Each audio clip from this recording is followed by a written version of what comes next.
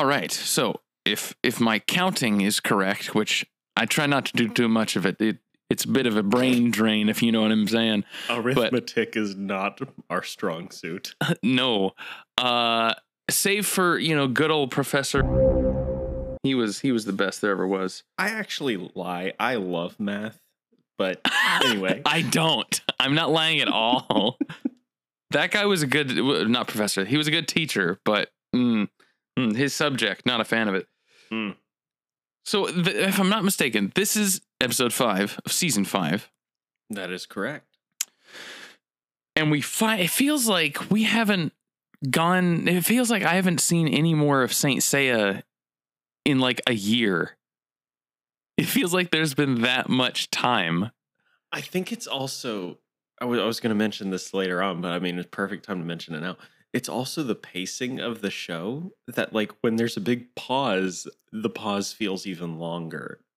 Because it really does feel like the show is booking it for me. Like, it covers so much ground in just 3 episodes. Yeah. No, I think you could easily... Like, I understand why this show is kind of... I don't know. I understand why it needs to be brief.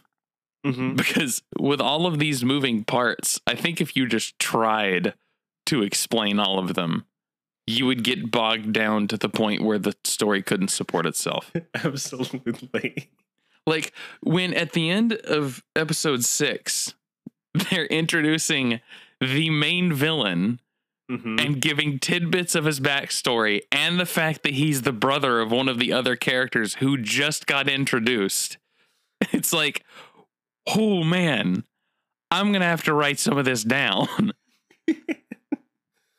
Like right before he's introduced, they introduced like the chains and what their gimmick is. And like, they're detecting him and whatever. And it's like, oh, what? Oh, okay. And then you see the chains in action and like what they do. And it's like, geez. It's the most bonkers. Like, the lore of this show is the craziest thing we're watching. I mean, like, it's talking about the Zodiacs. And then it's like, don't you remember all your favorite Zodiacs? Like Unicorn and Pegasus and the Andromeda Nebula? Yeah, no, what's an Andromeda? I was actually wondering, is that a thing? So the Andromeda Galaxy, but I don't know of anything outside of that. It's like, yeah, the only things they're able to reference are like the thing from space, which, the reason we have, Jupiter and Neptune and then we have Greek god or Roman god names for the planets. And then we have like constellations that are like, the Zodiac. It's like, well, wait, this one's neither of them. It was just next door. Right. Like, it just didn't actually. Well, I have to know for sure now because I meant to look this up earlier. I want to look up what an Andromeda actually is, if it is anything. If it's not, Andromeda's from Greek mythology. Oh, I should have known that. That's because it sounds so familiar, and I remember that there's a character, but I don't remember. What daughter of the king of Ethiopia, Cepheus, and his wife Cassiopeia. When Cassiopeia boasts that she is more beautiful than the Nereids, I'm not sure. Poseidon sends the sea monster Cetus to ravage the coast of Ethiopia as divine punishment. Andromeda is chained to a rock as a sacrifice to sate the monster, but is saved from death by Perseus, who marries her and takes her to Greece to reign as his queen. Yeah, so it's Perseus's wife. Oh. Cool. So, but she just some friggin' lady. Like this isn't Unicorn or I don't know, Siberia, whatever Hyoga is. I don't even remember what his. He was Hydra. Hydra. No, right? No. Hyoga was not Hydra. Hyoga was the swan. I beg your pardon. It's such a mishmash that if you try to start putting it together, it falls apart quicker. It's like a It's like dry sand when you're making a sand castle. yeah. Well, I mean, it's like what is it? Latex, like they discovered in the manufacturing process. If they tried to slowly pull it apart, it would get stretched out and wouldn't, like, you couldn't make fine cuts with it until one guy angrily just yanked it and it popped totally clean. And they're like, oh yeah, it's a contradiction. Which, you know, that Chinese kanji, the contradiction is that.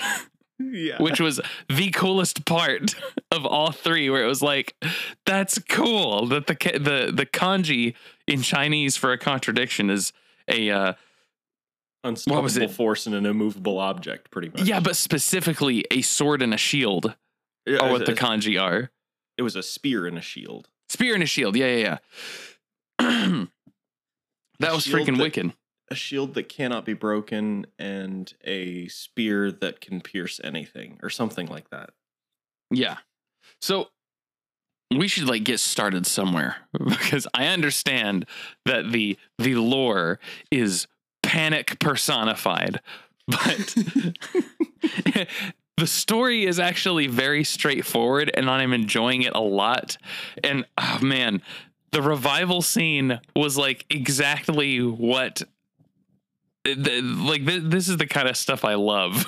Mm-hmm. But so we watched episodes 4 through 6. Yep. 4 is kind of the main fight between Seiya and Shiryu. And I realized Saint Seiya is from the 80s and Street Fighter is from the 90s. So Street Fighter's most iconic or second most iconic move, whoever you ask, comes straight from Saint Seiya, because Shiryu's uppercut is literally called Rising Dragon, which in Japanese is Shoryuken. That's awesome. So yeah, like Ryu is based off of Shiryu, and you know he's the dragon guy and everything, and Ryu is, you know, the dragon from the east. That's awesome. I didn't even put that together. Wow. And the place where that comes from, or not, well, I guess not that specifically, but like where Shiryu comes from, like his whole origin story and his flashback. I didn't mind this flashback at all, almost because I'm a mark for this kind of thing. The sort of like kung fu feat. Where it's like someone's doing training and they don't understand it and they're like, master, this is impossible. And then after a bunch of training, they do it. And it's like, it's a great way of setting something up and like convincing you that it's impossible, and then showing the hero pull it off and making sure it looks really cool, like cooler than you could have expected. Yeah, that painting was really cool. And they showed it twice, and it was pretty cool both times. Well, just when he hit it and the animation stopped and then it started going in the other direction, and it was like that portion of the waterfall reversed, and then it like the dragon in the water. I mean, there's nothing more I could ask for. Also, this flashback is at the right place if you're going to use the flashback. So Shiryu's not the main character. So you don't need to have his origin story at the beginning of the show. But you do show it when he's being introduced. Like if this is the place you're going to show it, this is when you do it. Because that's kind of before they really have their fight, is we get his kung fu origin story. Right. It was the perfect time to do it. Because his master was dying. So that gives him a reason to want to get out of the fight quickly. Yeah, I like how they cross their T's and dot their I's. Like they're really trying to be legit with this stuff. But there's so much melodrama. Like Shiryu, and he like stops the fight and goes to talk to this girl. He's like, master is dying. Way over the top, but it works. Also think maybe it wasn't over the top at the time. This is just, we've been raised on subversion and cynicism, so we think, hey, look at them, look at these serious things happening. Who would take this seriously? Yeah, the show is just, it's so much. We talked It's about got this its the heart first on its time around. sleeve. Yeah, it's definitely got its heart on its sleeve, and it's so easy to watch. Like, I could easily just continue watching it. That's Like, why with the limitation of 3 episodes that we set, I found myself like, oh, but I kind of want to keep going. agonizing. Yeah. Like the fact that it's going to be like a month before we get to watch more. 4 was too many. We made a mistake. We're not going to back down from that, because if we back down from it now, that means postponing Gurren Lagann. Right. And we're not doing that again. But for future, we're going to let this thing rock back down to 3, because waiting a full month to watch 3 more episodes of Saint Seiya is going to kill me. Okay, so yeah, episode 4 is kind of that big fight. And I think with the fight, you really get the finish of the fight in episode 5. And that's also where like the choreography really starts to come together. The fight in episode 4 is really kind of typical action anime stuff, where they're trading conversation in between their trading of blows. Right. And it's like an action response. Yeah. Whereas in episode 5, they just let them fight, like without words almost. And it was like, this is really good. This is noticeably better than before. But I was still enjoying episode 4. I mean, there's such an effortless charm to all of this. And the fact that they kind of, I like getting the audience reactions. Well, more like you're getting the Saints reactions, and you're getting like, the other mysterious characters that we don't quite know too much about yet, like the lady watching and her like bodyguard. I like how they establish the bodyguard as like a character. She's like, you know better than anyone or whatever. And I'm like, oh, this bodyguard, he's definitely going to have a fight scene before this is all over. But like, when you get, what's his face? Yeah, Hyoga. When Hyoga's watching the fight, and he realizes what the weakness is, and he notices that Seiya realized it at the same time as him. And I'm like, oh, that's cool. Like that's a good way of just making your characters likable, because you start getting excited for when they interact. Yeah. And Hyoga, I mean, like, up to this point, he's demonstrated that he's really good at what he does. He's really good at being cool. Yes, he's the cool character. For a second, I was thinking Pegasus is a bit, or not Pegasus. Unicorn is a bit redundant. He almost seemed like off-brand Hyoga, but then when he actually has his scene, I'm like, okay, he's kind of a meathead. He's kind of a Kirishima. Yes, he is. That is a very good way of putting it. He is very Kirishima. Yeah, and Hyoga's not the meathead. He's the ice cold. Anyway, as you were saying, I interrupted you. You were talking about Hyoga. You're saying he's very good at what he does. Yeah, and so him showing his competency, and then like showing that he and the main character are kind of on the same page, just approaching from different angles. That's a really good way of showing where both characters are. It also establishes like the contrast. Like you can already tell that Hyoga's kind of going to be the close rival, even though you've got all these other Saints, right?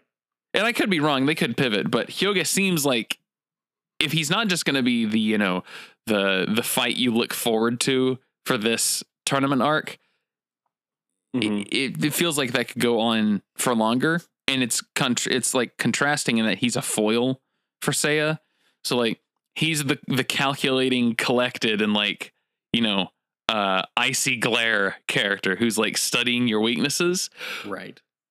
But that's what makes it cooler when Seiya does that and he notices it.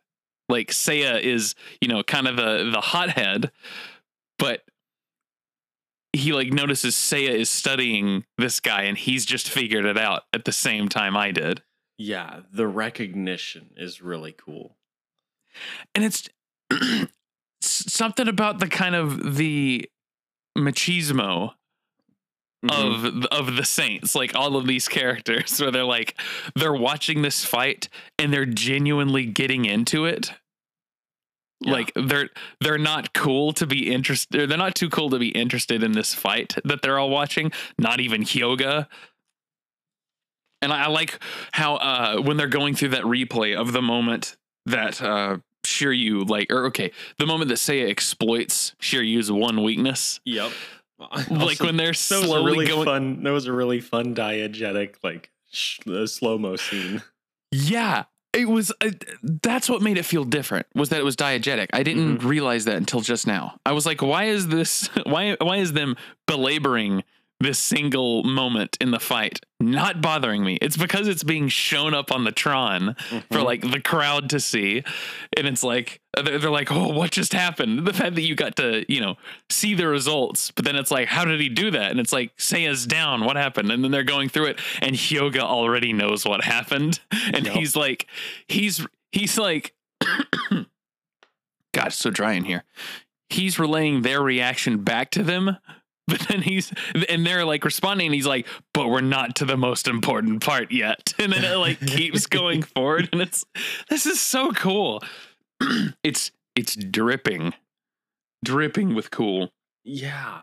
And I don't want to say I didn't really expect that, because I didn't from an 80s anime. I just kind of expected a really fun time. Yeah. Here's the thing. I don't expect anything to be this cool.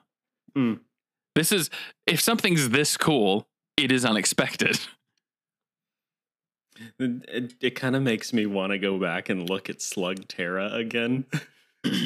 That thing that we were like, hey, this isn't terrible. This is actually right good to be this cool. Dude, when they introduced the motorcycle in Slugterra, I was like, what is going on? What is this? Are you guys gonna make me love again? Anyway. No. I mean, you were gonna say something. Oh no, I gotta blow my nose. I was just going to say that I have never watched anything more than the first couple episodes of Slugterra, but no, as for Saint Seiya, it's not that my expectations were low. It's just when I think of older anime, I don't really have much to think of. It's kind of like thinking of old black and white movies. Yeah, it's the only things that I know of older black and white movies are Buster Keaton and oh wow, Charlie Chaplin. It's those are the ones I think of, and I haven't seen much else. Yeah, absolutely. This is it's even better for me when it comes to black and white film than it is 80s anime. I don't think of very many 80s anime at all, except for now Saint Seiya. I think the thing that makes me very able now to watch older stuff and not think, ew, it's old. It's got weird old mannerisms. The thing that's totally changed me is, being forced through that gauntlet of film school where it's like, all right, well, you're going to go watch a bunch of old stuff because that's what everyone learned from.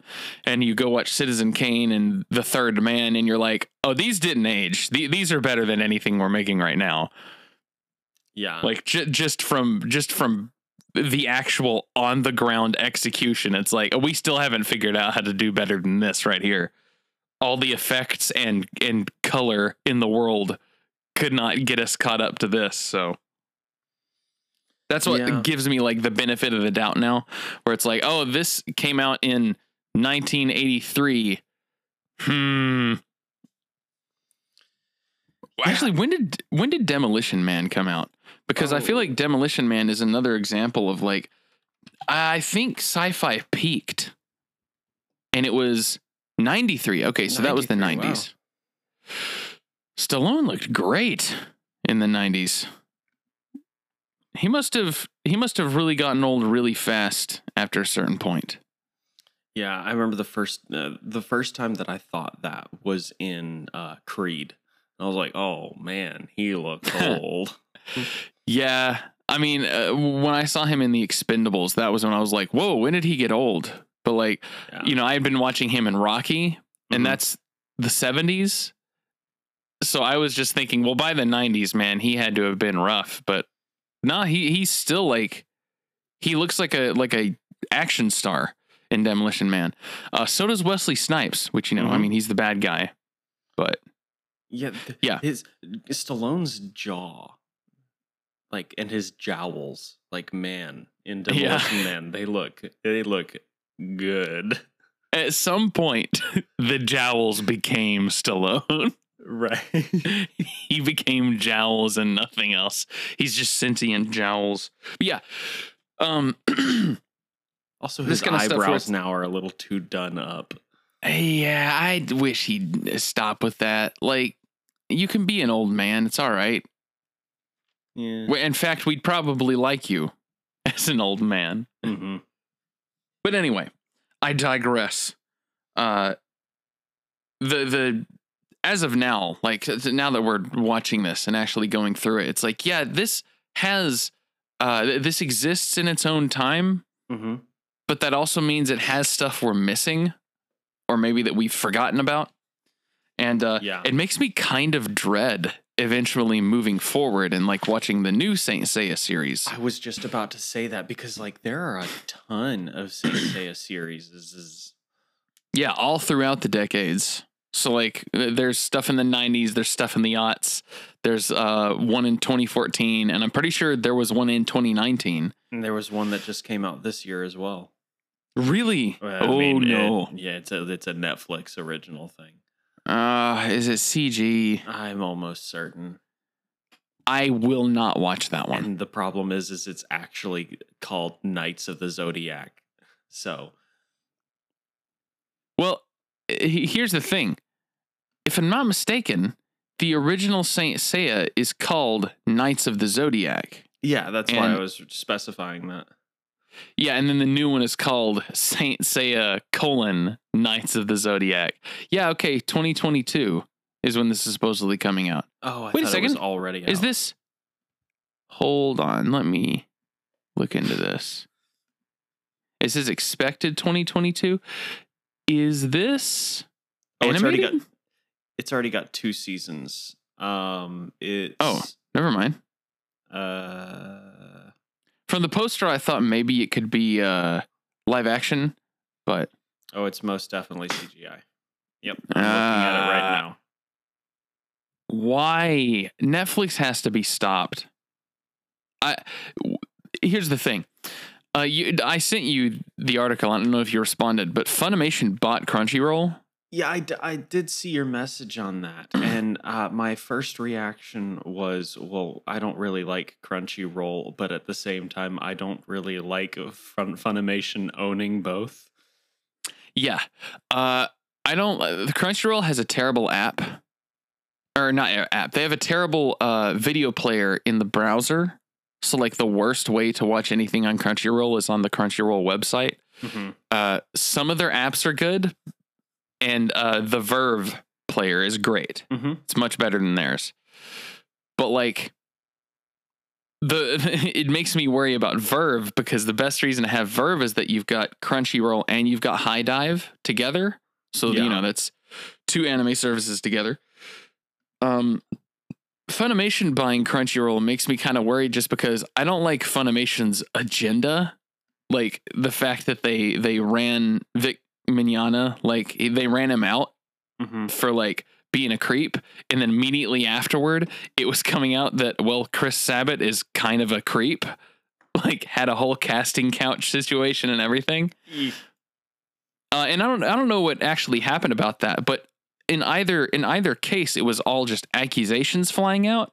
I mean, I didn't get anything about that from Crunchyroll, and I think it's because people translating subtitles, you don't get celebrities when it comes to that. Whereas those two who are, doing English voices for dubs, they are their own little celebrities in their circle, and it's like I don't like that. I don't like that getting mixed up in my my honorable grunts doing translation work. Yeah. It also makes me worry because when Funimation has been doing these translations, they're adding memes lately that are not there in the original material. Yeah. What show was that recently that we saw that did that? That we saw, I can't remember. The iconic one is one of those slice of life anime. They started adding Among Us memes into it, which is like, wow. Do not ever do that. You should be ashamed. I mean, actually, you know what? You should just be fired, first of all. And then after you've been fired, you should be shamed. But yeah, that worries me a little bit. I figured out that Funimation is owned by Sony. I didn't know that because I was like, how in the world did Funimation afford Crunchyroll? And then I found out Crunchyroll was AT&T, which I also didn't know. And it's like, what? Oh, this is just Sony and AT&T like trading properties. Like this was Funimation just made a big acquisition of their closest competitor. It's like, no, AT&T gave Sony something for like $7.5 billion. It's almost like a stare into the void when you start to realize that just everything is owned by like these few corporations. The same 5 people. Yeah. It's like, oh God. So it really isn't a situation where it's like, oh, I don't know about this becoming too big and corporate. It's like, no, it was already. This was a shifting of pieces. And it wasn't like Crunchyroll got swallowed by a big corporation. It was already swallowed by a big corporation. Right. It just, hacked it up and spit it in the other's mouth. Doesn't Crunchyroll also own like, what is it? Webtoons? Like whatever the, if they don't, they are doing adaptation of Webtoons manhwa, like the Crunchyroll originals or whatever. They're like actively involved in the process of getting those animes made. So I kind of wonder what's going to happen with that. Like, does that mean is Webtoon included? Does that mean Crunchyroll and Webtoon are severed? And it kind of makes me wonder. So if I'm paying for a Funimation subscription and a Verve subscription, is anything going to change? Yeah. And am I going to end up having a redundant purchase? But most importantly, does this help or hurt our anime or our trigger anime adaptation of Burning Effect? Oh yeah, I don't know. Who can say? Just that's such a pie in the sky thing that it's like, wow, you know what? Maybe this isn't such a big deal. Because, like, I don't know, I got bigger fish to fry. Right. I almost wonder, let's see. If Verve, I think actually best case scenario is that nothing changes as far as, what I'm paying. Mm-hmm. I feel like that's the best I could hope for. Because what's going to suck is when they end up having like a halfway solution where it's like you have your subscription for Funimation, your subscription for Crunchyroll, and then you're going to have a subscription that includes both, and Verve isn't going to be included. So I'm actually going to lose overall the amount of content I'm getting. Which, I mean, maybe it'll just shift to where, okay, so I'm paying for that combination service, and then I'm paying for like Verve sans Crunchyroll. I don't know. Yeah. Who knows? All of that stuff is like, this is like when Bethesda got bought by Microsoft, and it's like, okay, so do we not get Deathloop anymore? Right. I actually, for like, there were actual journalists reporting that Deathloop might get canceled because at that point, like, it had been a while since we'd seen anything from it. It's like, it might get canceled because it is a Sony game. Has it come out yet? No, it's actually coming out very soon. I think it's coming out in September. And it's going to be a PS5 time limited exclusive. Which is so weird because it is almost literally being developed by Microsoft at this point. That's kind of hilarious. This is a new world. We talked about this when Microsoft bought Minecraft. Yeah, that one was kind of a unique situation just because Minecraft is like the most popular thing ever made. Mm-hmm. So Microsoft like buying it and then restricting it to only Windows and Xbox would have been suicidal for their purchase, considering what they paid for it. But then, after the fact, Minecraft Dungeons, which is not Minecraft at all, it just uses Minecraft as an IP as much as that can even be an IP. I don't understand that at all. Yeah. Like, it has characters or something. This little Lego game. Yep. But yeah, it gets this Diablo clone that is on all platforms. Like it's on Switch and like mobile and stuff. That was the example. I forgot that game even existed because it's so not what I enjoy. Well, I really like Diablo clones, but I think I become sick to my stomach just considering Minecraft as like an IP. Mm-hmm. Like, let's say like the game engine. I can see that as intellectual property, but like Minecraft Steve being a character that has a name and lore and spin-offs is what I think disturbs me at a level that is horrifying enough to where I don't want to think about it. But did you get him in Smash? I know I haven't bought any of the characters yet. They're too expensive. I mean, I'll probably end up getting the Fighter's Pass and he's going to be in there. Supposedly he's fun to play as. It's just, he is not, he's not Minecraft Steve. He's Minecraft. Right. Like that playable character is the game Minecraft. That's like Duck Hunt. Like Duck Hunt, the character, it's just called Duck Hunt. Like that dog and that bird, you look at the portrait on the character select. It's just Duck Hunt. That's the playable game. The game is the character. That's what Steve should be or whatever. You know what? I'm just not going to call him Steve. Just call him Minecraft. Yes, he's Minecraft. It's like the old Halo is a cool guy and doesn't afraid of anything. Yeah, like calling Samus Metroid. Right. Only the joke is that no Master Chief and Samus are characters. Steve is not a character. Anyway, good grief. What are we talking about? How did we get here? I don't know. I want to stop talking about it. By the way, in the process of Netflix ruining Saint Seiya, are they at least hosting it on their service like the original? Yeah, that was actually where I watched it because for some reason it wasn't like Crunchyroll was not casting to my no, I wasn't watching it on Crunchyroll. I was watching it on undisclosed website and it was not casting to my TV, and I really wanted to watch it on my TV. Yeah, I was actually thinking, how's Daniel going to get himself out of this sentence? And the way he did it was by doubling down. Yeah, so the original 1996 Saint Seiya like wasn't being streamed on anything, as far as I remember. And then in the process of us watching this, I think it turned up on Netflix. I actually think it's been on Netflix since like 2019.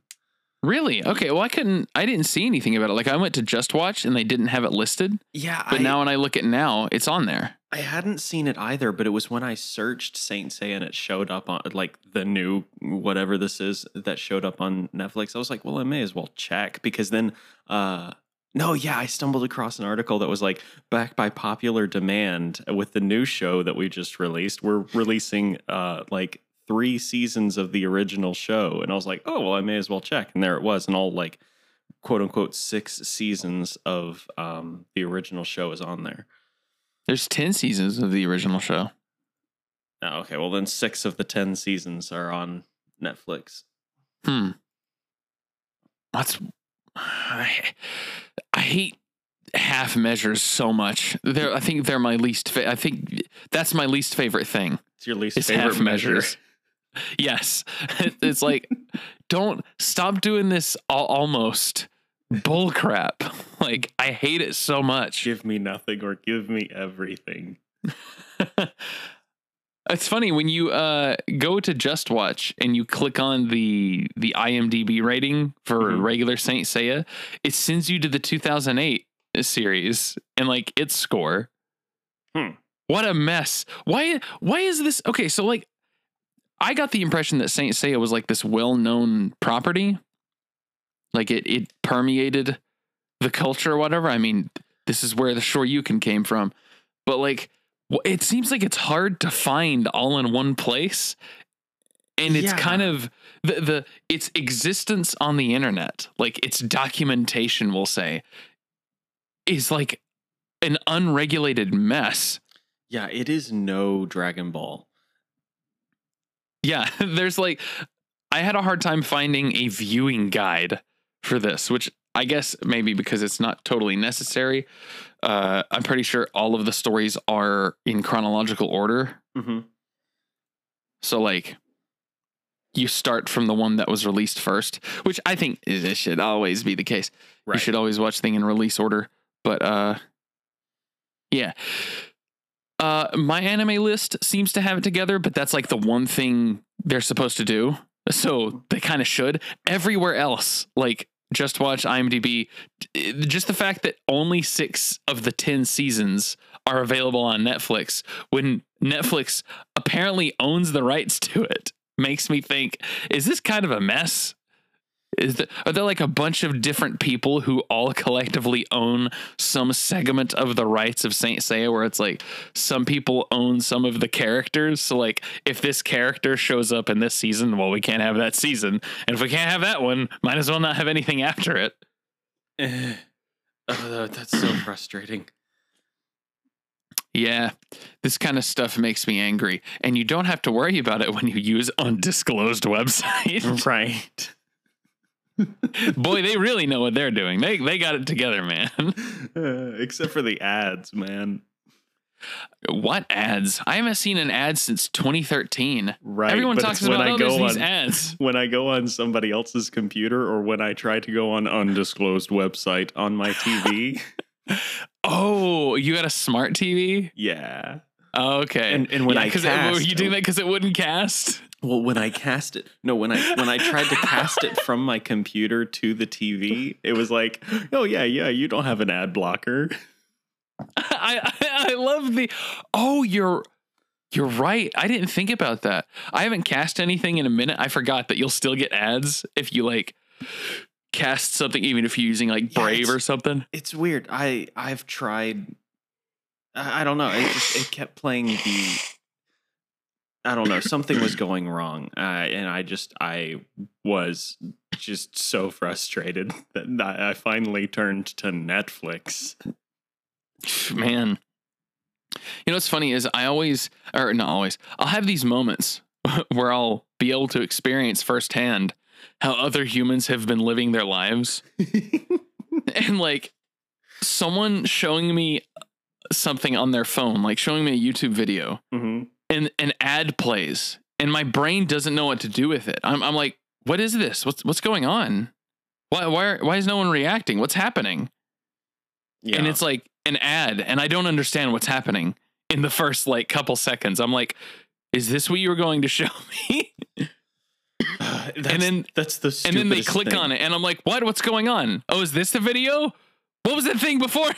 It's like, I'm not built for this anymore. My computer, whenever I'm on YouTube on my computer, no ads, nothing. But because I don't have an ad blocker on my phone, if I ever use the YouTube app on my phone, it's ads galore and it drives me nuts. I was trying to show Maddie a video on the TV downstairs, the smart TV, and like by the third ad, I was like, it's not even worth it. I'm turning this off. Dude, I don't know how the rest of the human race just lets this go on. Like, it's so viscerally uncomfortable to me to have to constantly watch advertisements when I'm just trying to watch a video. I don't understand it. So how did we live? I through haven't this? dealt with it for years. It's so weird that other people continue to. And it's a very different beast than like the ad breaks in like say Avatar: Last Airbender or something, because it wasn't like every 5 minutes. That's true. Yes, they're way more aggressive on like YouTube and like Hulu and those streaming services. You know, the garbage ones that are indefensible. Gosh, Crunchyroll is the worst offender. Anyway, continue. Yeah. What was I saying? Yeah. So the other day when I was at the gym, I was like, you know, I'm aware that there are TVs around. Mm-hmm. I'm like listening to music or a podcast normally. So I like when I get on the elliptical or whatever, some boomer was on there and had Fox News on. So I have to like fiddle with the touch screen to get that to turn off. And I'm like, wow, okay. So boomers were at least able to figure out touch screens good enough to blare more Fox News into their heads while they're trying to do something healthy for themselves.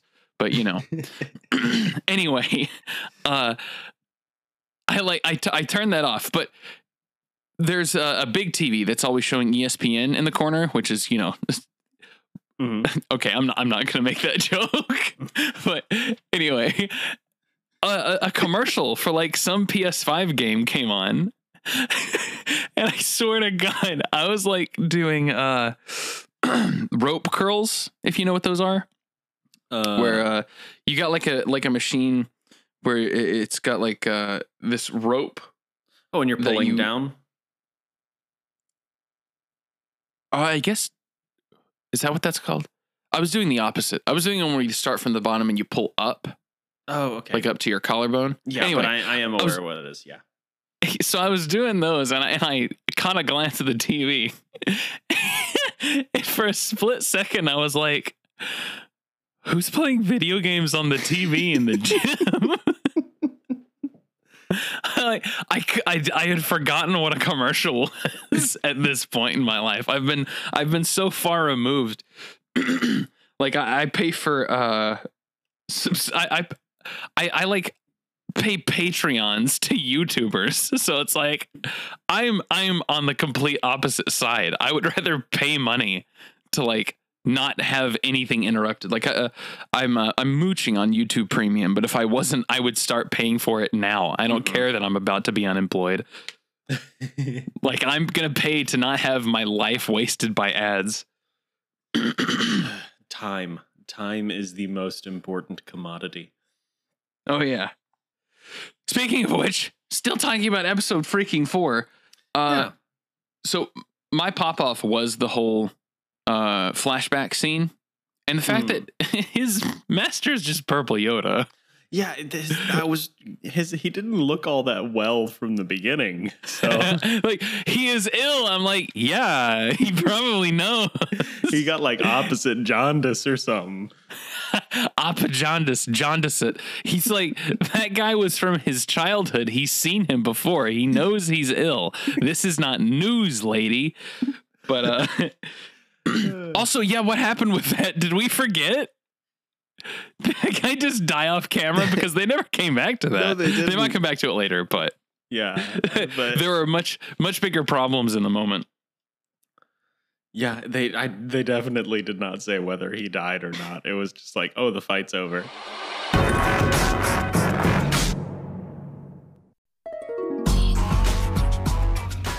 Yeah. So, I mean, I had a battle cry from episode 4. If you want to hear that one. But it was after he shattered the shield with his fist. His unstoppable fist met the immovable object, and they both got destroyed. And I'm like, well, I guess now we know. We don't have to worry about the question anymore, guys. The Dragon Saint has answered. But yeah, he like sheds his armor, and then of course, and I know which one you're. And it was mine too. Okay, continue. Oh, it may not be, because mine was kind of like mine is like a down and dirty battle cry. It was like, I'll now put you in the grave with my bare hands. Oh, I was like, that's a pretty sick line. Like after all of that, he's like boasting, you can't win because I have this shield and this fist. He loses both and is like, I am going to still kill you.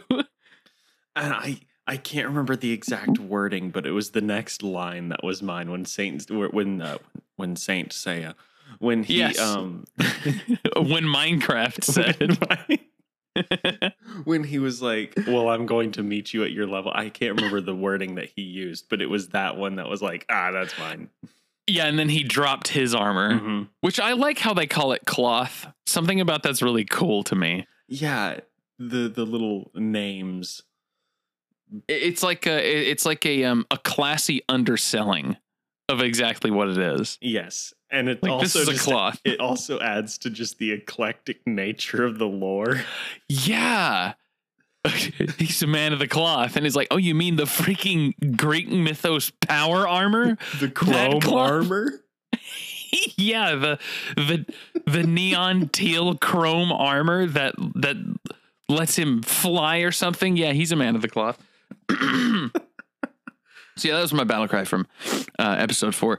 I loved that scene when he sheds the armor. Like, it's like, this seems like something that makes no sense, but in the context, it's like, well, yeah, he's going to do that.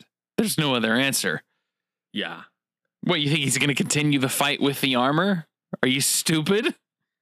And then the fight from there and how it like progressed to them realizing this is going to go on forever if we don't make a move.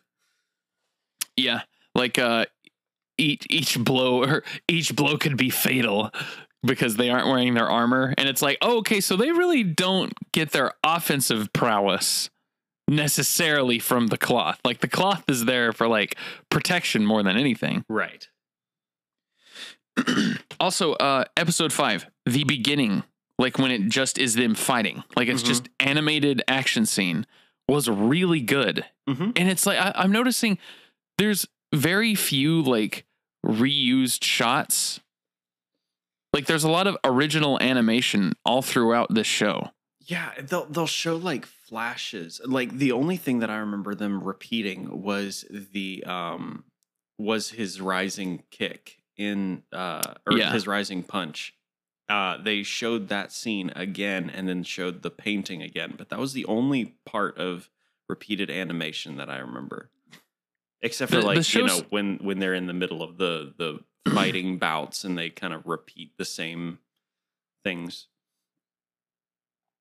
You mean like the little bits, like the in-between stuff? Yeah. Like he punches, I punch, he punches, I punch, like that type thing.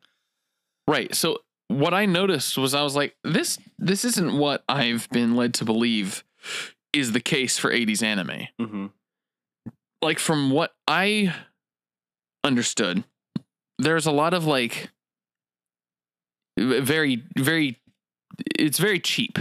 Yeah, very stilted. Like I think of Speed Racer. Yes. Well, that's way before the 80s, but yeah, like that's what I think of. Is like I think of like the mouths moving at like, pretty much like sock puppet levels. Yeah. Which I mean that still happens in modern stuff, and I think it's just once you've seen enough anime, you get used to that thing, and it doesn't bother you anymore because it's industry standard. This is how we keep the lights on. Right. Like this is one of the few things that we're just gonna keep doing because it's not a terrible detriment. And Seiya does that as well, but like the actual animated choreography of the fight and all the different shots and the fact that they're close. Like they're like having to be like kind of detailed close shots of like their bodies and like the details and their movements are having to be like included in all of the animation. It was like it struck me, and I wonder if it should because I haven't seen much 80s anime. I just kind of have my idea of it. I've seen Fist of the North Star, and Fist of the North Star is very it's not that it's slow paced. I think it definitely isn't. But it's very what's the word? Not procedural. It's not plotting either. It's very much like Kenshiro dramatically walks, like slowly from the distance, walks into a village. And there's like, oh, there's some trouble. And, he like stands up to the bad guy and they trade some words. And then he very quickly dispatches the guy. Like that's the feel that I get from 80s. Is that the Omaiwomo? Yes. Okay. Omaiwomo Shinderu. And then the ear-piercing screech. Yeah. It's just like also the visual thing that happens, which it starts rapidly flashing red and white. It's like, ooh, simulated epilepsy. I don't have it, but hey, maybe it's a little like this. As you're convulsing.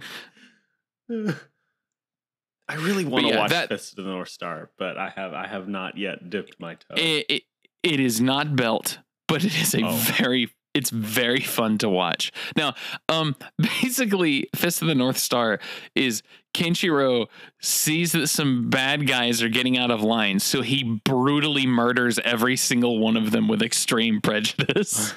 Oh no. And they are not even a threat to him at any point. When did this come out? I want to say it was maybe late 70s. I want to say it was the 80s. It was it was basically a manga creator saw Mad Max and thought, "Hey, that's cool. What if I had Bruce Lee in the role instead?" Oh, okay. And added a bunch of supernatural things. 1984. I get Fist of the North Star and Yu Yu Hakusho mixed up just because I've never seen either of them. Okay. They are nothing alike from what I understand, but I keep like getting them mixed up in my head. I think it's really unfortunate that one of them has an incredible fighting game and the other doesn't. Apparently, I haven't seen Yu Yu Hakusho either, but apparently Yu Yu Hakusho really deserves a good fighting game and it's never had one. Whereas Fist of the North Star, or Hokuto no Ken, which is the Japanese title, it's got a really good one. It had one, came out on the PS2 era, but was pixel art. So it was like that late high res, high fluidity pixel art, and it looks amazing. That's awesome. But yeah. Anyway, that was my impression of 80s stuff, is that the action is like hits hard when it hits, but they're going to take their time before getting there.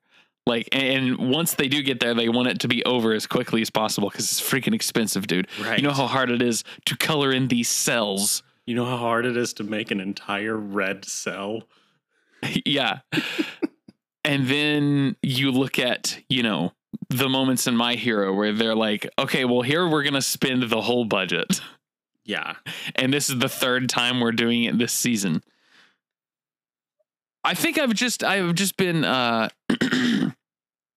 kind of trained to expect less from 80s anime for some reason. And I think it's because, the kind of cynical culture has this opinion of the 80s where it was like, oh, well, the nightmare was finally over when that stopped being a thing. And now everything like obsesses over and parodies the 80s. Yeah, I was just about to because man, is it loved in a ironic way?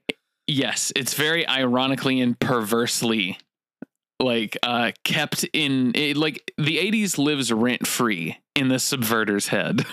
Yeah. Probably because it's like the situation with like the Cold War, where it's like America thinks they won that, where it's like, well, you technically didn't lose it, like they definitely did. Right.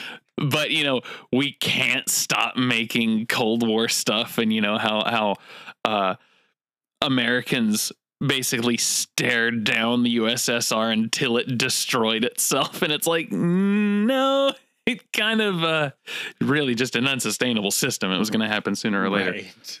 But it's like staring down a terminally ill person. Oh, I got him. Do you see the fear in his eyes, boys? Yeah, that was Yeah. the cancer. Yeah, the cancer had spread to his optical nerves. But yeah. That's what it feels like, where it's like the 80s are everywhere, but it's all in like parody and like satire of the 80s. Whereas when you actually go to the 80s and experience them, it's a totally different vibe. Yeah. And I strongly I think that I need to try and expunge that from myself while I'm watching the show. Like, I need to really try to just come to it with an open mind and try not to have expectations, because when it has good choreography, I end up getting distracted from the story. Like, it kind of was a what would you say, the suspension of disbelief was broken, but only because I wasn't expecting there to be like good, briskly choreographed and directed action that was like uninterrupted by conversation or flashbacks or whatever. And I was like, well, dang, this is kind of good.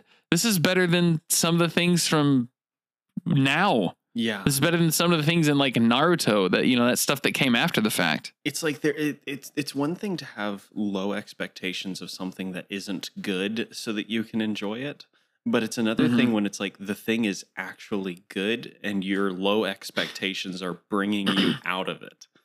Yeah, they're kind of ruining it for me. Yeah, and I mean, it's not ruined. I shouldn't say that. No, but it is ruining a lot of the moments that you could be experiencing because you're like, you weren't expecting it to be this good, and simply having that thought like pulls you out of it.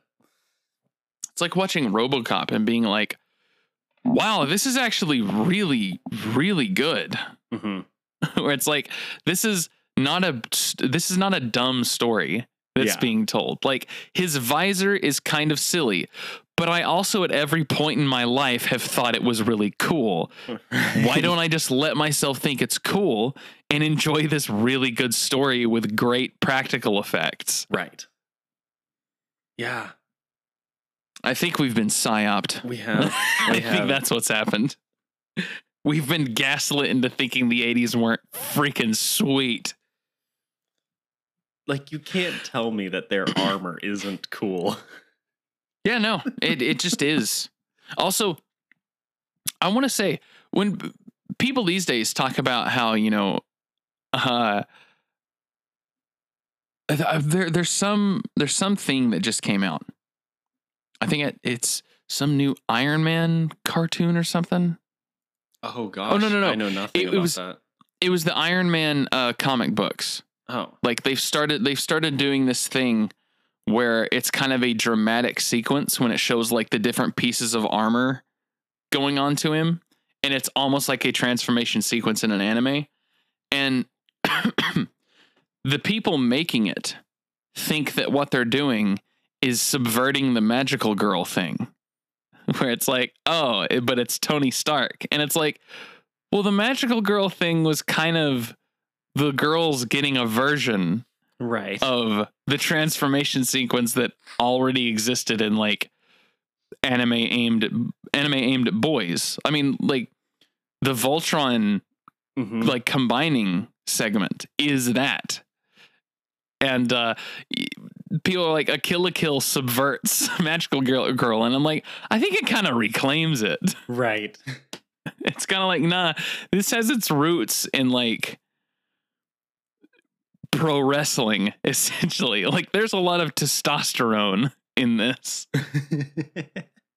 This kind of like powering up. I mean, that's Hulk Hogan when he hulks out. That's his transformation sequence, where it's like all the blows are bouncing off. He's unfazed. So like all of it's, I mean, you know, really, anime really just all comes back to Hulk Hogan. That's all I'm saying. Yeah. When was, let's see, I have to actually look this up because I wasn't there to experience. So I shouldn't be expected to know it off the top of my head. But when was WrestleMania 3? What year was that? 87. Okay. Ooh, hey. We might be onto something. Well, maybe. Hang on. maybe these were just happening at the same time. Because Saint Seiya happening around the same time as WrestleMania 3. Maybe the opposite is true. Oh. Maybe it really was, since the very beginning, WrestleMania and anime have just been like the two sides of the double helix that is this. Or not WrestleMania, but pro wrestling. Pro wrestling and anime have always been like two sides of the same coin. When was the first WrestleMania? I think it was just like they are, if I'm not mistaken, maybe they weren't annual yet. Yeah, they've always been annual. So it was 85. Okay. And WrestleMania was like the first sort of, it's like the championship more or less for the WWF, which is now the WWE, but also there were things that existed before the WWF, but the WWF, and in particular WrestleMania 3, is really like, that's the thing that clinches it. That was when Hulk Hogan faced Andre the Giant. Mm-hmm. It was like the most anticipated match of all time. It's like the most iconic one of all time. Dang. When did Andre the Giant die? Not long after that. Yeah. He never really got to be old.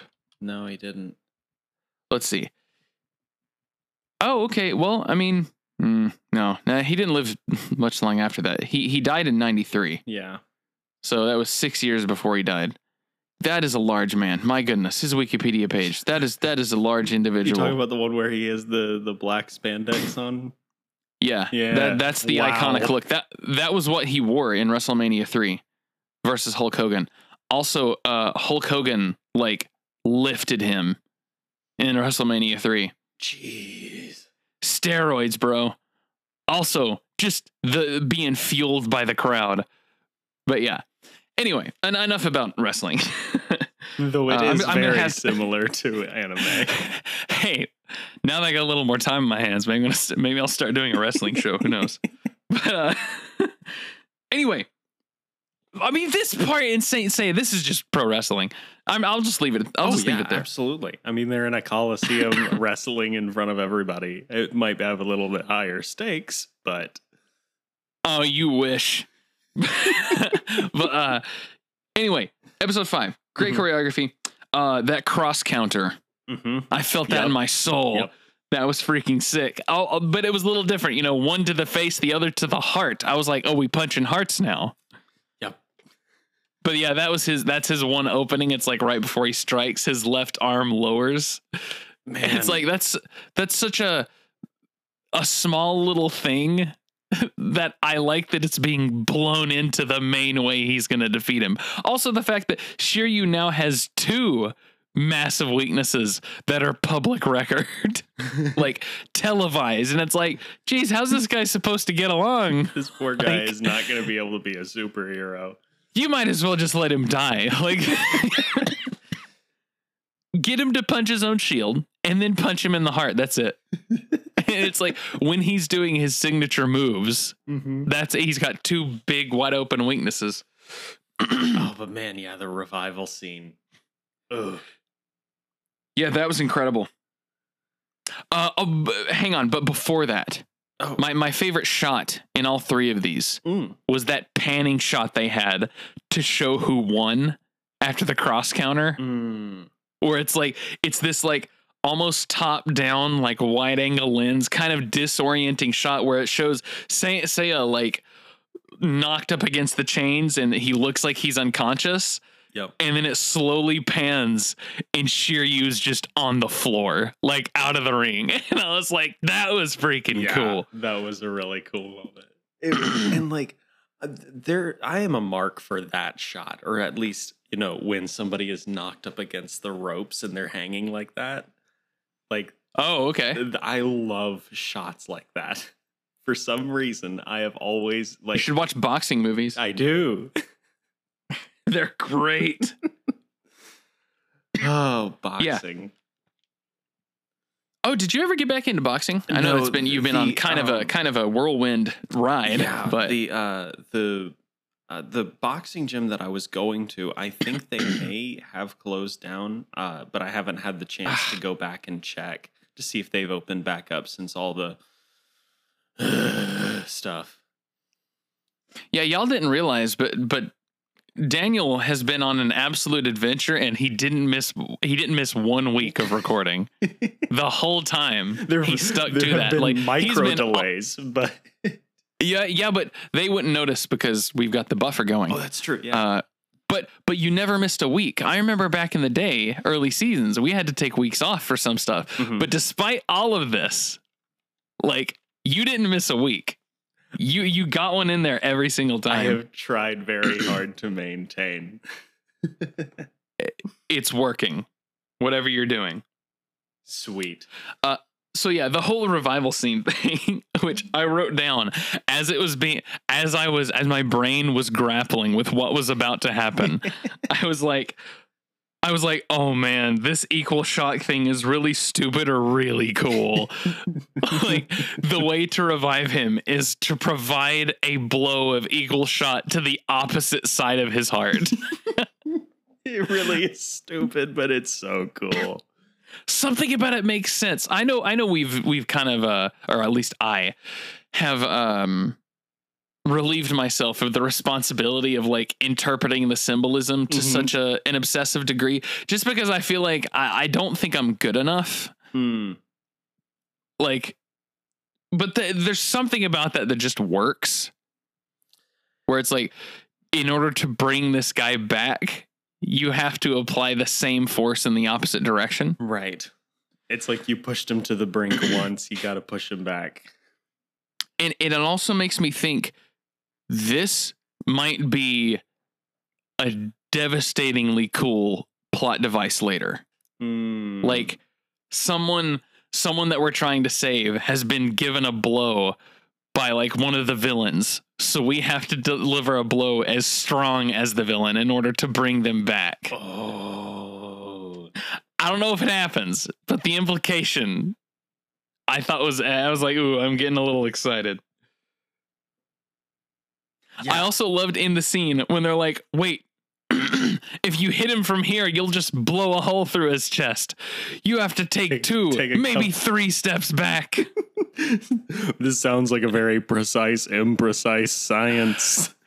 Yes, but in the moment, I didn't care. I was there. Not at all. I was like, we're about to get the blow. You know, like Saint Seiya's like barely maintaining consciousness the whole time. Right. And they're like, oh, we're going to do it. And then it's like, oh, too close. You got to back up. And it's just like, come on, man.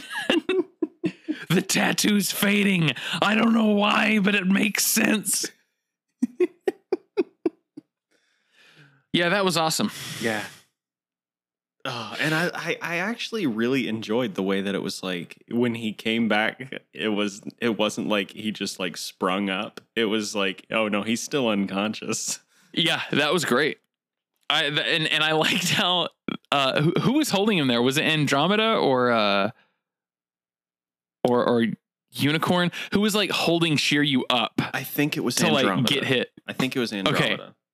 Yeah, and then when he gets hit, it like blows both of them back, and it like into the wall.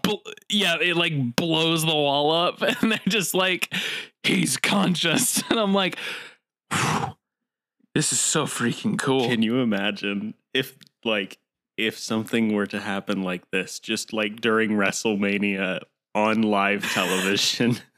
Dude, stuff like this happens all the time in WrestleMania. This is like, I'm telling you, man, wrestling is anime and vice versa. Anyway, I mean, at least this kind of anime. So I should get episode more into 5, wrestling. It's really hard because we've been made so cynical and we're not allowed to enjoy things. Wrestling never got cynical. It never got ironic. Dang. If anything, like the story arc of Daniel Bryan is like the most anti whatever modern entertainment is. It's like the most anti that thing that has come out in like, oh man, I was gonna say the past 5 years, but now I'm starting to think, was that more than 5 years ago? It might have been. I've the only things that I've watched on I almost said anime. that I've watched on wrestling have been on Super Eye Patch Wolf's videos, where he like goes into this big long rant and tells stories about wrestling, and I'm like, man, these stories are really good. I wonder if he covered Daniel Bryan. I almost feel like there's no way he could have avoided it. He did the ones or the two guys, the one from Japan, one from the US. I can't remember their names. Oh, that was awesome. Yeah, I didn't know that one. That was new to me. That, and that whole like that story like rips you apart. Oh yeah, I was like having tears well up a little. Oh yeah. But it occurs to me maybe he didn't cover Daniel Bryan. Just because Super Eye Patch Wolf definitely likes subversive things. Like, for example, he prefers Hunter x Hunter over My Hero. I've never watched Hunter x Hunter, so it's just the subversive version of shonen anime. Oh. Like it's not what you're expecting, so it's valuable. That's like his favorite. So wow, he's done a lot more wrestling videos, hasn't he? He's come out with a lot more recently that I haven't seen all of. I haven't been subscribed to him since like 2016. I can't remember why. I can't remember why I checked out, but it was a very long time ago. Wow, he's come out with a lot of stuff since then. Oh yeah, the last thing that I really saw was I have a feeling you're about to Berserk 2016. Oh. Yeah, he did 2 Berserk videos in a row, and I didn't know anything about Berserk, and I didn't want spoilers, so I didn't watch it. He did one on Junji Ito, and I was like, I don't want to freak myself out right now. Yeah, and then he did Silent Hill, and I don't think Silent Hill is a good video. I don't think his Silent Hill video is good. So I kind of never checked back in. I might have unsubscribed. I don't think I watched the Silent Hill just because like I've never really found myself interested in Silent Hill. I haven't played any of the games, so I just I don't think I don't think this guy should be reviewing video games, which it doesn't look like he has since that one. Huh. Yeah, I think that might have been his last one. No, he does one on Devotion. I don't know anything about that, but yeah. Anyway, off of anime tubers. What are we talking about? Oh yeah. Wrestling. So we talked about episode 5. It ends with the revival, right?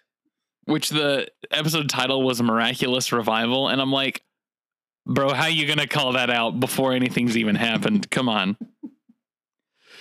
Episode 6 kind of starts off a new arc, which we just get the introduction to, more or less. Yeah, and like it was supposed to be, what was it, like Unicorn? It was his battle and Shun versus Jabu. Yeah, it was going to be Andromeda versus Unicorn. Yeah, and Unicorn just is getting styled on the whole time. Right, Andromeda's doing nothing. Like it's a very one-sided match, and then it just gets interrupted by I can't remember the guy that came in. What was his name? Phoenix. Iki. Oh, Enix? Phoenix was his. Oh, like, Phoenix. Yeah. Yeah, there was the Phoenix Saint. Iki was and he came back from hell. Yeah, they kept saying that. I think that's like, I don't know if they mean that literally or if that's a title that he has. Yeah, because it was like when they showed like the flashback of the brothers being separated, and then it was just like, yeah, we're just taking him to hell. Well, it kind of looked like it was just some thugs roughing him up. So I'm like, I don't know if those guys are demons or anything. Which I also don't know if demons are canon in this lore because I don't know. Actually, I should probably err on the side of everything is canon everything in is this canon, lore. Yeah. Which is the opposite of canon. Like, canon itself means that it is like, there are things that are not inside of it. It's the George Lucas Star Wars books days canon. Oh, yeah. Oof. Anyway, I recently got reminded of McClunky and could not stop laughing for days. I don't even remember that. I don't know what that is. Oh, wait, do you not know about this? Wait, It's the Disney Plus cut of Star Wars or of A New Hope. I think I do remember this. Where, I've been looking forward to this for a long time is what Greedo says. And then Han says, I bet you have. And then, in the original, that's when he just shoots him from under the table. Right. Like, no questions asked. Right. And it was like, wow, this Han Solo is a dangerous guy. He's also very cool and wily. Cool dude. Yeah. He knows he's in a bad situation. He's just going to get himself out of it. Anyway, forget that. They were going to change everything and make it horrible. But like they kept editing it. And then apparently this was an edit that George Lucas made long before it was like long before Disney even owned Star Wars. Mm-hmm. But it wasn't released on the Blu-ray. He was still making changes even after the Blu-ray release. So this was probably going to be like the 4K Blu-ray release. He changed the scene again, and it's its biggest change yet, where, he says, I'll bet you have. And then it cuts to Greedo, and he just says, McClunky. And then they both fire. There's no translation for what he means by that. Like, everything else has subtitles, but then McClunky is nothing. It's like the most plainly spoken syllables that Greedo gets. I have no idea what it's supposed to mean. Maybe it was just a landmine that George wanted to leave behind for whoever wanted to stumble across it. I almost feel like, this was the file submitted from like his estate, and then without checking it, they just put that on Disney Plus, and that's what's there now. Yeah, I'm seeing a bunch of videos 2019 where it was like, oh my god, it was changed again, and then McClunky for 4 minutes. McClunky. Oh anyway. boy. What got us onto that? About Phoenix. Yeah. Anyway, back to that guy.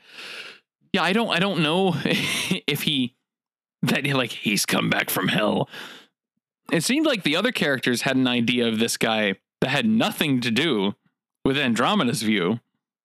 Yeah. Like, as far as Andromeda knows, he just hasn't seen his brother in a few years, and it's like, hey, look, there he is. Well, but they remember, was it Shiryu? Dragon Boy? Somebody was talking to Seiya, and they were like, it's somebody that we all think was dead. Okay. So maybe that's what made me think that, like, yeah, it's hell. Hell is real in this world. That's also what they mean by he's back from hell, where it's like, I thought you were dead, and we're not happy that you're back. So you're back from hell. And he wants also a phoenix, cloth. Like, yeah, phoenix rising from the flame. Yeah, that's kind of on the nose. He's significantly larger than everyone else. Yes, in a way that is like Fakum Ram from Tekken 7, where it's like, though this guy isn't like bulky or fat, he's like maybe 3 feet taller than the second tallest person, and he's like proportionately still larger. Like, his arms are as long as their bodies. I don't know if it was like the perspective, because they didn't show him right next to each other, but he seems crazily large. Yeah, like he's like 9 or 10 feet tall. Yeah, large fella. Also, I don't think he likes his brother, despite them having basically no interaction. Yeah, since he like saved his brother's life. I'm like, that's interesting. I'm sure that's going to be a plot point. But in the meantime, we did forget about Shiryu's master, so maybe we'll also forget about this. I don't know. Everything moves so fast that I'm not entirely sure what's going to be left behind. And it's honestly, yeah, it's just like, strap in. We may come back to it. We may not deal with it. Like, let's go. Yeah. Well, it's kind of like there are more important things to worry about right now, which I'm like, okay, yeah, I endorse that. Mm-hmm. I'd prefer that. Mm-hmm. Like, if we have time, maybe we could cover that stuff, but we literally don't. Like, there's enough urgency in the actual like main plot lines where I don't mind that stuff may get forgotten. Right. Like the whole thing with like the orphanage that Seiya came from. I forgot all about that. Yeah, I kept thinking, I did keep thinking about his sister, specifically that she's older than him, and the red hair of the girl who in the mask that was training him. And I was like, they keep showing them back to back, and it's making me think that they're the same person, but I'm trying not to think that because that's just like what. That might be a little too silly. Yeah. The fact that she's like helplessly standing by while bad things are happening just to maintain her cover. Right. It's kind of like gosh. Anytime some character is revealed to like have been some other character this whole time, it's like, wow, could have used your help in a few situations that you were involved in. Yeah, why did this reveal take so long? Anyway, my battle cry from episode 6 was brother. Because it had to be. I love it when that stuff happens. And it reminded me of Girl-chan in Paradise, where he goes, mother. Mother. I have not seen that. What, you haven't? I don't think so. Egoraptor's anime parody from like way back in the day? Oh, boy. From the Newgrounds days? Oh, man. If I have seen it, it has been a long time. I haven't watched an Egoraptor video in years. Puny eukaryotic beings. He's a prokaryotic being. Yeah. I think you'll if you watched it back in the day, you probably didn't appreciate it since you hadn't seen as much anime. Because I know I didn't. I just liked it because funny man make noise and silly picture. But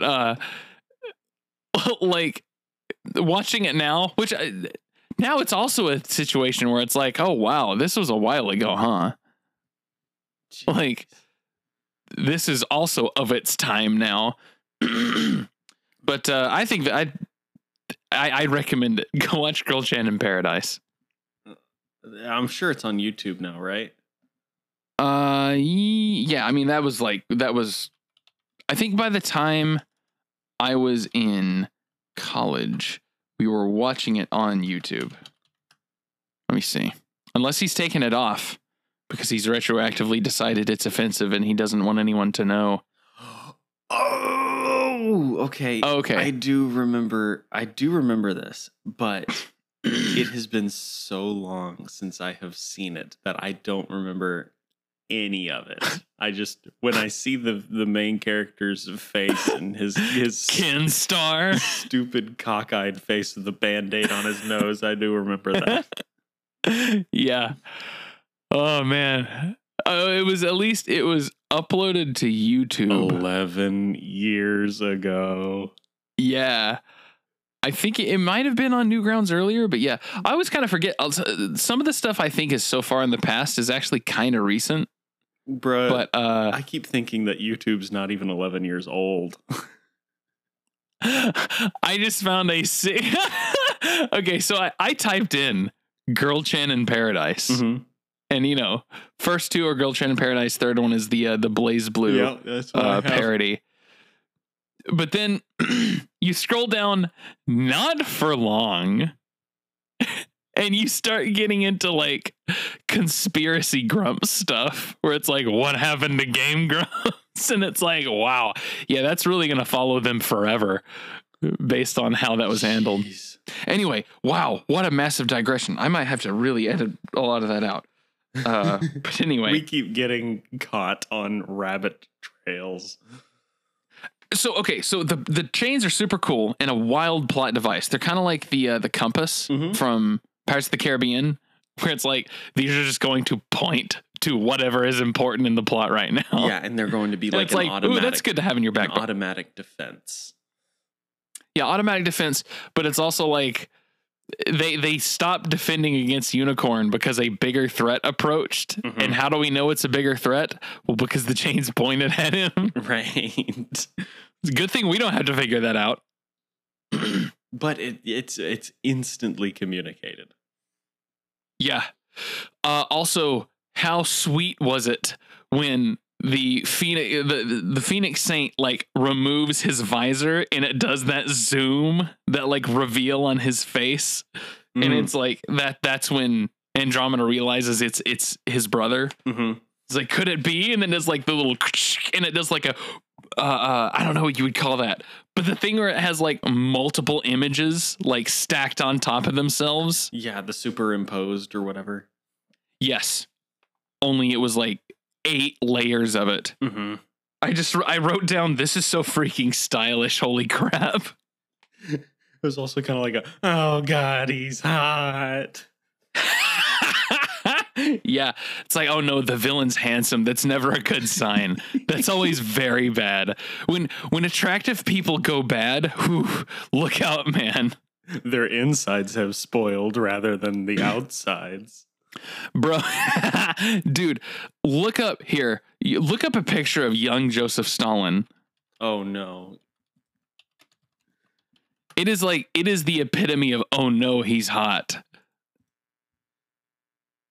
Oh my god. He's impossibly handsome. So it's like, oh no, yeah, that's what happens when good-looking people turn bad. What a dude.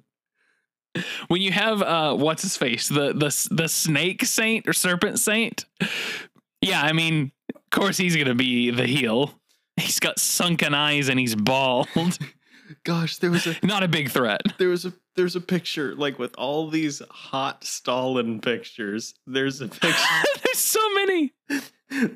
There's then this picture thrown in. I'm just gonna send this to you. And I think I know which one it is. What a change. You know what? I almost don't want to say what we're looking at. I don't know why, but I feel like it could get me in trouble. I don't want to say who it is. It is another Russian. I'll say that. Oh boy. But yeah. Anyway, so the whole thing with Ikki, he attacks. I can't remember and which one is Andromeda. I can't remember his name. Was it Shun? Yes. I think that was okay. So yeah, he attacks Shun with like lethal intent.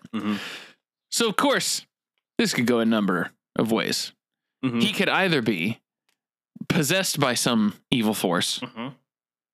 It could be a situation where it's been so long that he is not the same person at all, and he's like he doesn't even have any ties to his previous life.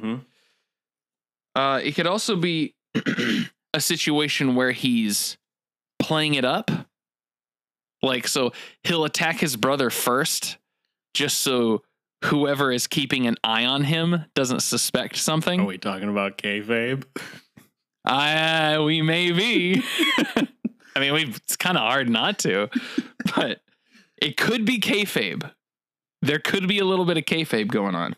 Because you think, how does he have the cloth? Right? Yeah, because like, doesn't it choose honorable people or does it just choose powerful people? That's a good question. I don't know if they were clear about that. If it chooses powerful people, then this is not necessarily kayfabe. Right. But like, and also Serpent wasn't honorable, but Serpent could also be virtuous while not being an honorable person. He's an underhanded kind of good guy. Yeah, it's kind of like the stab you in the back good guy. Yeah. Yeah, he's the assassin on the good guy team. Yeah. He's like, yes, he uses poison, but only on the bad guys. I don't know if it's totally clear on that, but whichever one they go with, it's like this feels like it's going to be our main villain for a minute, like more than a couple episodes. This is more than just an opponent. Right. He's got some staying power. And in determining if this is Belt, one of those, or like, those are not equally valued. Those different possibilities for him. Right. I think I'm pretty neutral on the kayfabe possibility that actually, makes it to where, okay, well, that isn't this case. It actually is this. But the whole thing where it's like, because it's Shun's brother, and it's like you automatically want him to be won back to their side. Right. You want this to be a Green Ranger situation. Yeah. Once again, kind of silly to make predictions on a show that was in the 80s. Right. But that's what I prefer to see if it were determining if it's going to be built. That's the kind of story I like. yeah, because the redemption is what we really enjoy. Yeah, bringing him back into the fold. Mhm. That's probably all I have to say for now, just because episode 6 is really an elaborate tease. Yeah, it really is So. just the beginnings of the setup. It's not even like a full setup. It's just like, oh, here's the bad guy, and here's the relationship that he has. Yeah, the fight between Andromeda and Unicorn is really kind of a time killer. As fun to watch as it was and as cool as it was, it doesn't really get to finish, so Yeah. it doesn't really stick with you. Yeah. Nope. But yeah, I'm really enjoying it, and like I was when I was watching it the other night, it just kept reminding me of that Zanzu. It's like I really feel nostalgic for this, and I never experienced any of it. I almost wonder if that's what we're actually feeling. Are we feeling Zenzukt, or is it a situation where we're coming across something that has true symbolism rather than subversive symbolism? And as wacky as the lore is, it is taking Yeah. all the symbolism. Yeah, well, it's like that almost keeps you off the scent. Right. But the way the characters and the plot and the interactions are coming together, Yeah. it's very honest. It's a very honest show. Yeah. And maybe it's that experiencing an honest story is what makes me think I'm experiencing nostalgia, because in my childhood there were only honest stories. Or we only consumed honest stories. Right. And they were the majority. Mhm. And then in the course of us going from childhood to adulthood, that pendulum swings so hard in the opposite direction that it's not even funny. Like, good luck finding an honest story. Good luck finding something that isn't subverting something else. Right. I mean, now we're in the postmodern. We're in the subversion of the subversion. And I'm like, I don't know if it works like that. I don't know if I don't know if that's sustainable. But I digress. Maybe I think it's Zenzukt just because I happened across a story that just, it isn't trying to lie to me in some way. Yeah. Yeah, it definitely, like when you said hard on its sleeve, it really does. And like there's nothing held back. Dude, it's just punching him in the back to bring him back to life, and in the process launching him and the guy that was holding him there for the hit through the wall, and then being like, he's alive. Like, that was awesome. Yeah. I got chills. Yeah, that was good. Wonder if Saint Seiya has a fighting game. Anyway, that once I've decided, okay, I'm thinking about fighting games now, that's probably time to wrap it up. I actually know that it has a game. I don't know what kind of game. Well, since we're talking about it, let's just look it up real quick. In the meantime, what are we going to watch next week? I've totally forgotten. Is it going to be Zoids? I think it's Zoids. Oh my gosh, it's been years. I can't believe it. Oh. Oh God, it's an RPG. No. Then there was a card battling game. Oh, then an educational game. But This is horrible. But there was a PS4 game that looks like a fighting game. Here, I'll send you. There's a PS3 game that's a beat 'em up. I'll send you. That was never released in the US. This is the image. Good thing the PS. This is the image that I found. Oh baby, that looks glorious. Let's see. That's on the PS4. Soldier's Soul. How have I not heard about this? Oh, that's like, yeah, that was in 2015. How did I not hear about that? Well, I guess probably it's only released in Japan. Oh, it was released in, oh my word. It was released in Latin America, and of course it was.